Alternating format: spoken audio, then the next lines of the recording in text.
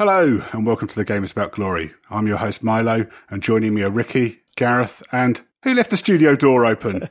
Hello, Steph. All right, chaps. Evening, Milo. Evening, all. Hello, mate. Hello. Earlier this evening, we learned that Daniel Levy had called time on Christian Stellini's 4-game spell as caretaker manager after yesterday's horror show at St James's Park, and that Ryan Mason would take charge until the end of the season. The rest of Conte's coaching staff are also leaving with Stellini, and we're waiting to hear who will be assisting Ryan Mason. That news was all it took for us to ring the emergency pod bell and head to the studio. So here we are, and we're not going to waste any time. We're going to get straight into it. How do you feel about Stellini going, guys?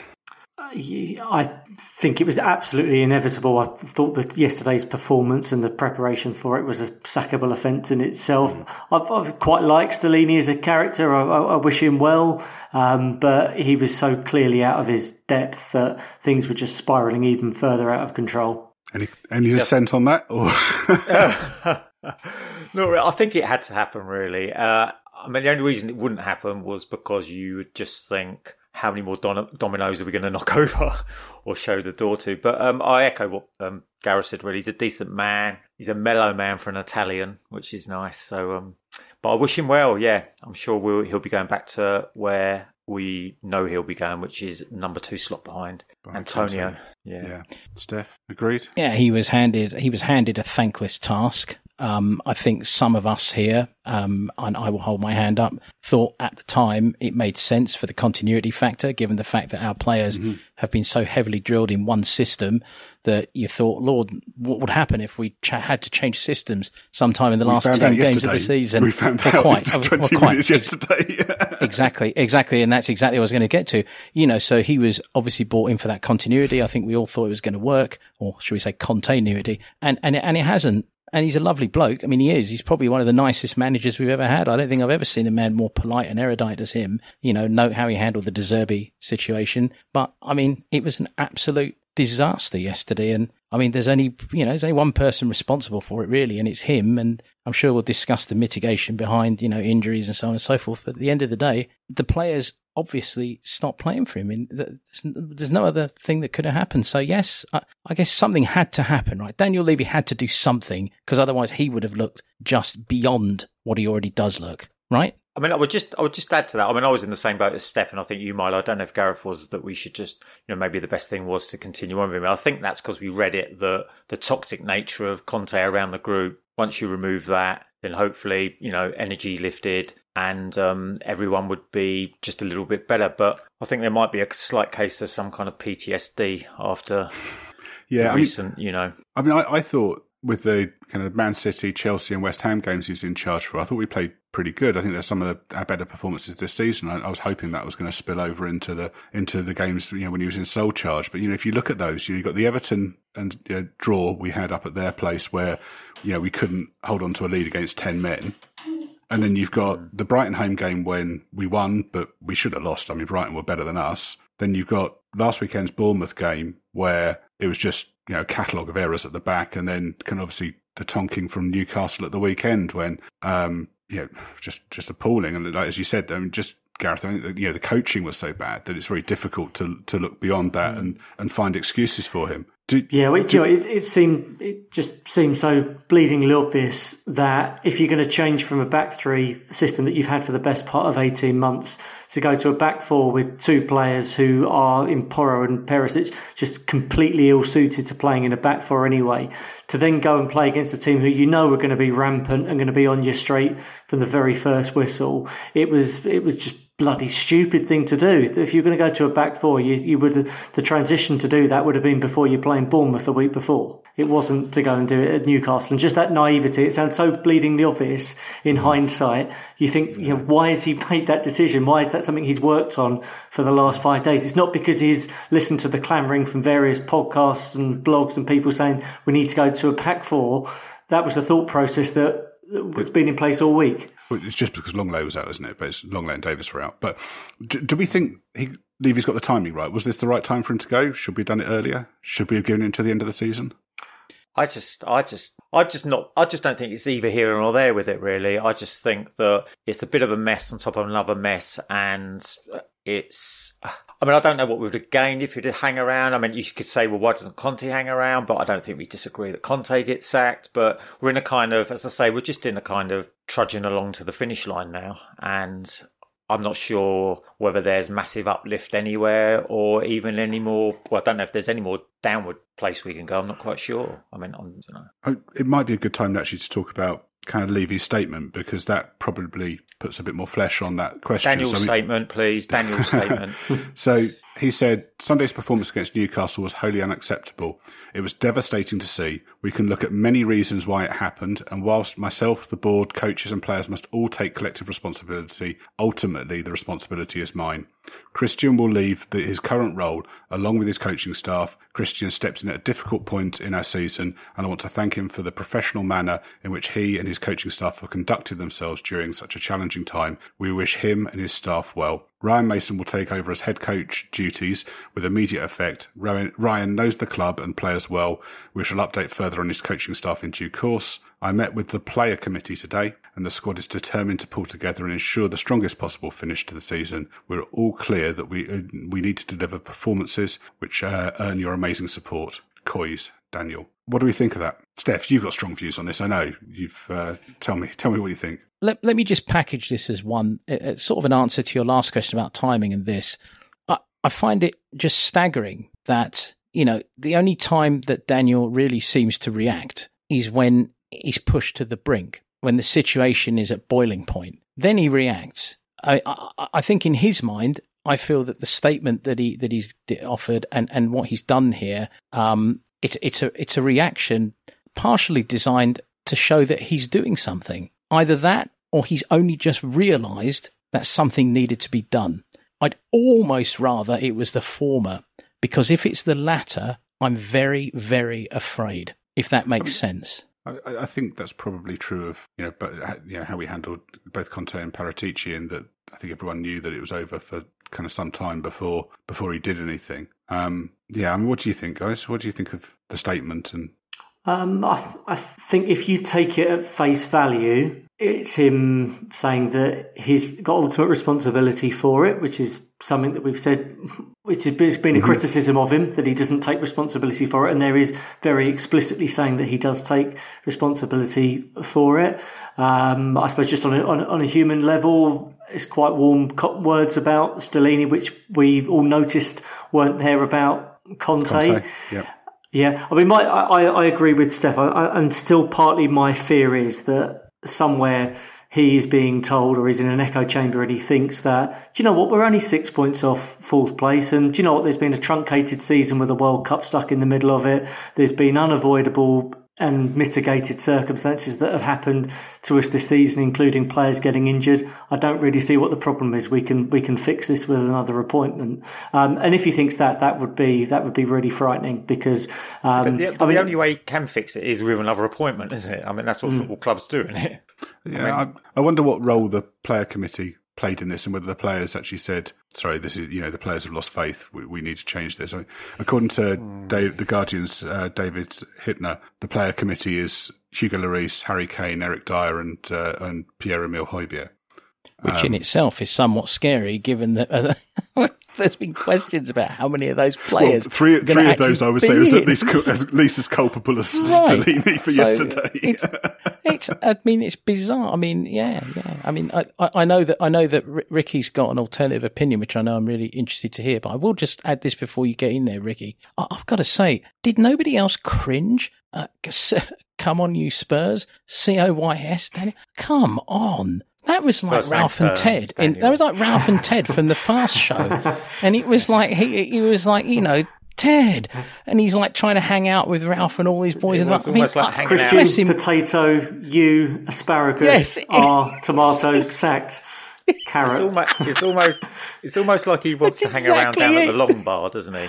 And just like, with the boys. And bless him. I mean, maybe he's trying to be a human being. Maybe he's trying, but good Lord, couldn't someone advise him a little better? It's like, Daniel, you don't need to do that now. Not now. I think it's far closer to the Steve Buscemi meme, the how do you do, fellow kids one. I think it's more that.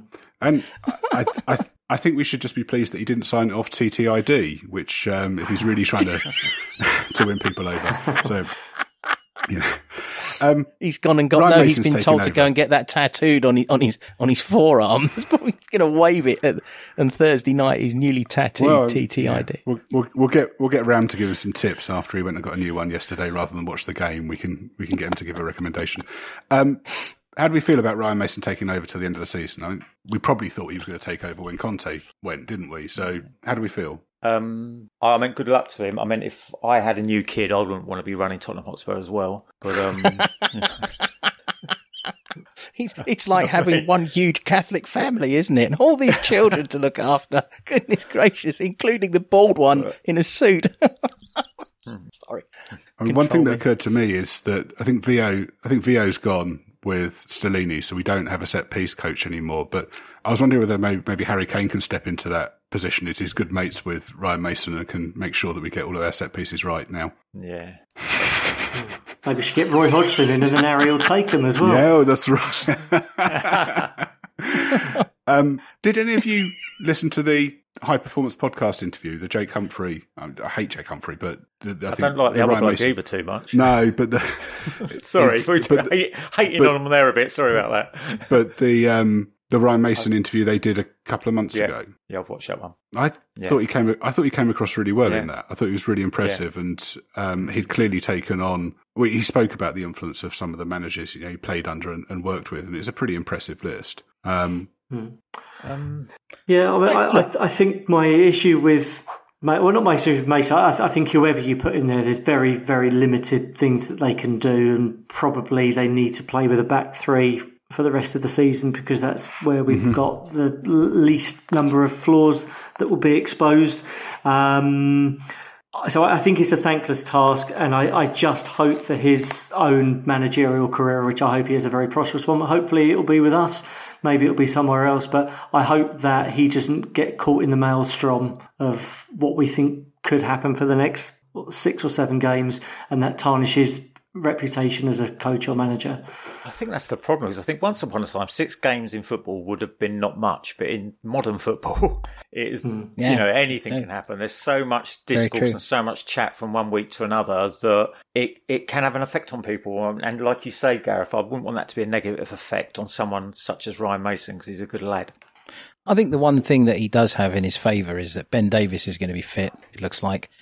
So he immediately gets a player back that allows him to go back to the system, which has been so rigidly embossed upon this side, if he so wishes to continue with that system. And frankly, it doesn't look like these players are in a place where they can play any other system, despite my best beliefs and intentions. They obviously have had any, sort of instinctive, reactions to things that's been coached out of them. They can't do it.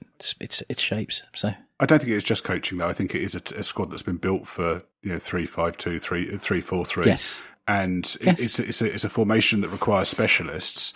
And it's very difficult to transition away from, as I suspect we're about to find out over the next year or so. I agree. We've been saying that, haven't we? We've been saying this about it's definitely very, very hard. Any slight detail in that system, and you're gone. I think one of the things, I think with Davis, you would have said that you'd be bringing him in for Perisic probably prior to his injury, but actually Perisic has picked up a bit since Son's moved up top. So I don't know, maybe we're back to him and Longley switching at left centre back. Do we think we've got a better chance in our remaining fixtures with Mason in charge? And what do you think our objective is? I mean, Levy sacked him for a reason, sacked Stellini for a reason, presumably because he doesn't want to drift over the last 6 games. What objective do you think we've got? And do we have a better chance of achieving it with Mason in charge? What do you think, Ricky? I think that it's just completely up in the air. I think most of our games have been beholden to a random score generator, aren't they, really? I mean, anything could happen, you know what I mean?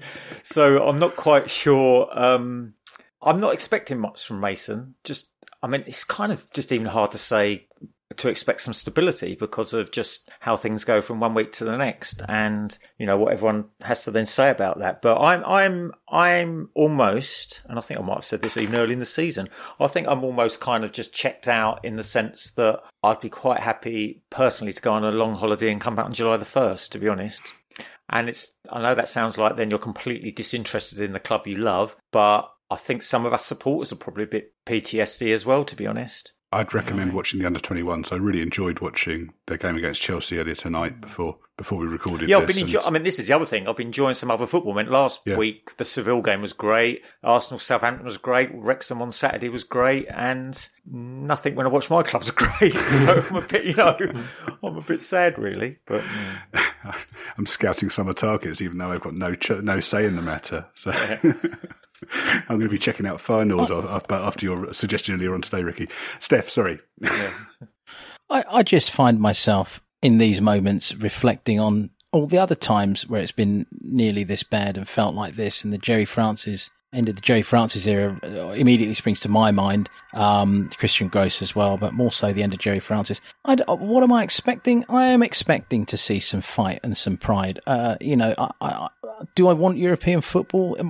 My head says no, because I want a complete rebuild, and I think we've been discussing, wouldn't it be great to be daring and just go with young players and just really make a big shift here? But the reality is, we probably are going to try and go for Europe, right? I'm sure that's what this is done for. I'm sure that somewhere in there they've made a decision that Ryan Mason has got the players more on side and that they can make a push for Europe. Me, when I go to Anfield on Sunday, which I will, I just want to, I want to see my club play. I mean, I want to see him play for the shirt, as much of a cliche as that is. That's what I want. And that's what has to happen. And that's what Ryan Mason has to bring. And that's it's the most of an expectation I have there.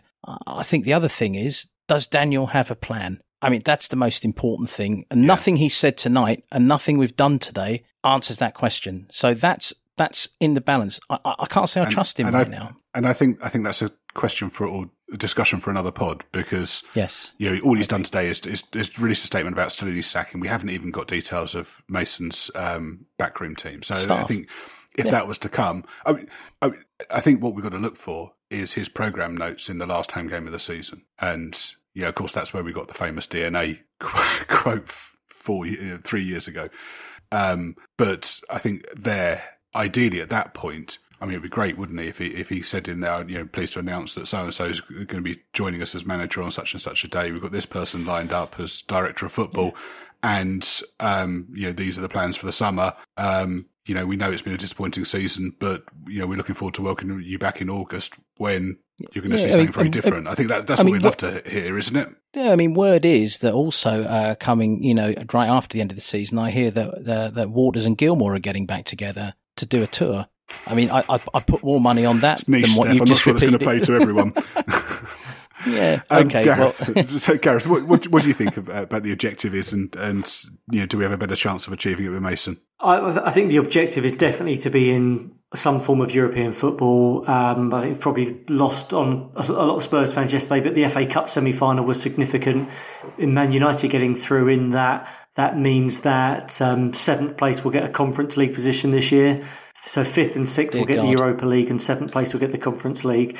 And I'm sure that the club's objectives are to be in Europe, because it's one of the things that ENIC have often pointed out in their successes of the club is that Spurs are in Europe pretty much every year. I think only Manchester City have got a longer unbeaten run of consistently qualifying for European competition. So I suppose that is something to hang on to. And also, even if it's the Europa Conference League, that should guarantee more than 3 home match days, but it guarantees a minimum of 3 match days, and the income that can generate and the opportunity to get more supporters into the ground. So I think for football and commercial reasons, it's really important that Spurs are in Europe next year in some form or other. I think it's probably a conversation for another time whether we think that's a good thing or not, and I think there's pros and cons either way. What would make me happy for the end of the season, and I don't think this will happen, and I understand exactly why it isn't, I would love to see a smattering of younger players involved in match day squads and involved and given minutes. I would far rather see Alfie Devine, Romain Mundell, Charlie Sayers, given Pape Sarr, given significant game time, and us go down fighting and put in some decent displays, rather than just trudging through with the same lot and winning games occasionally winning games and more often than not losing games with the tried and tested players we've got. Well, I did notice from looking at Mason's stats when he was in charge for the last 6 games of the 2021 season, it didn't feel like he changed too much, but what he did do, he was the death knell of Moussa Sissoko. Sissoko's last ever start for Spurs was in Mourinho's game at Everton, and he was only used as a sub by Mason. So whether there are players in a similar position to that maybe he will look at a little bit more objectively and cast aside. We'll find out on Thursday. Lucas Moura's ban is up now, isn't it? So he's available for the first team again, and played for the under-21s tonight. But yeah, I do wonder with that player committee there, and that's the senior players. If they have put pressure on, then some of those players that you'd be looking at being squeezed out might be the ones who've actually forced this decision. And we know several of those are good friends with Ryan Mason as well. So I don't know. Yeah. Well, they would know better than anyone else. They'll know who's shirking, won't they? They'll be the ones who'll know who's not putting it in training, who goes missing in games. It's easy for us as spectators to say, I don't think he cares and he hasn't given anything today. Yeah. But ultimately, it's the players who know what conversation's going in the changing room, and they'll notice that out on the pitch. And yeah, that might be significant. There may be a surprise casualty in there. Who knows? That seems like a good place to leave it. So thanks, guys. That was fun. We're going to be back as normal after the weekend when we'll be talking about our games against Manchester United and Liverpool. So no pressure, Ryan. Doesn't get a lot easier than that, does it? Poor lad. Thanks a lot, guys. And thanks for listening. And we'll catch you at the weekend. Cheers, Milo. Cheers. Milo.